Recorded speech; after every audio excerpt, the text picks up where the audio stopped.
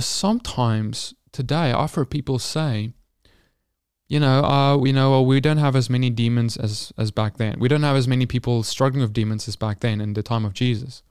Because look how many demons, it seems like Jesus was casting out demons all the time, and Yeshua's disciples were casting out demons all the time. And now so obviously, we don't have many demons today because, well, we don't see them being cast out all the time anymore. I want to submit to you that the demons didn't go on holiday, but instead it's simply been that we haven't been casting them out the way that they have in the scriptures. And there are many reasons to this, including us not knowing our authority, not exercising our authority, and so forth. But the case is not that the demons aren't around today. People think that demons, when someone has a demon, they immediately just think of someone who's like absolutely possessed by the demonic.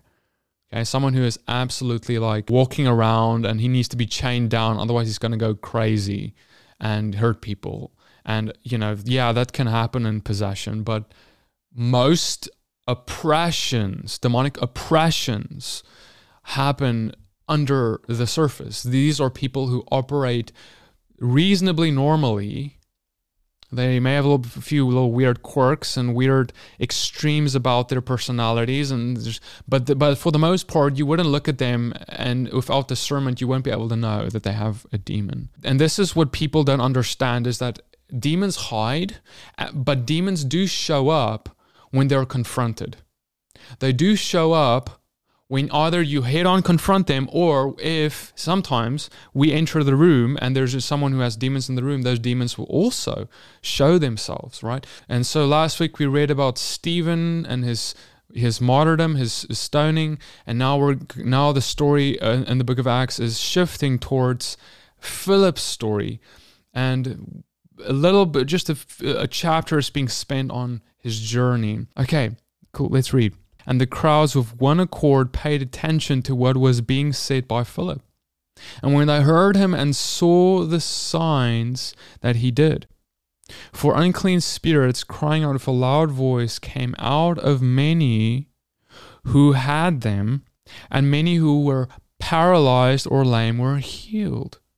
So there was much joy in that city. Wow. Okay, we're seeing now that Philip is doing signs and wonders, healing even people who are lame, and he is casting out demons to the point where it's describing that they come out with a loud voice. In other words, these demons are screaming through the people that they were being cast out of. That must have been quite a sight to see, right? Like, imagine just someone casting out demons. The demons are screaming. You can imagine the people, it's like kind of scary. It's strange. It's weird. But it's like, wow, who else has done this? In the city of Samaria, this is probably a really new thing, because no one can cast out demons except by the name of Yeshua. And so, what's really interesting also is it says that there were many who had demons. When Philip entered the town of Samaria, all these demons started manifesting. They were always there, but they were always hidden. Now they're manifesting. Many had them now. And now he's casting them out. And this is, again, I think, God highlighting, look, the apostles I chose, my disciples I walked with, and I'm doing amazing things through them, right? And that is what we have been reading about. But now God is also telling us, but I'm also picking people who aren't the apostles.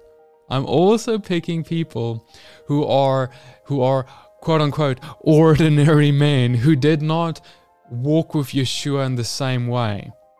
And I can use them very powerfully as well. It's not that you can't say, oh, well, that's the apostles. Oh, that's the disciples. God uses them powerfully, but today we are just average Joes, and God can't use us that way.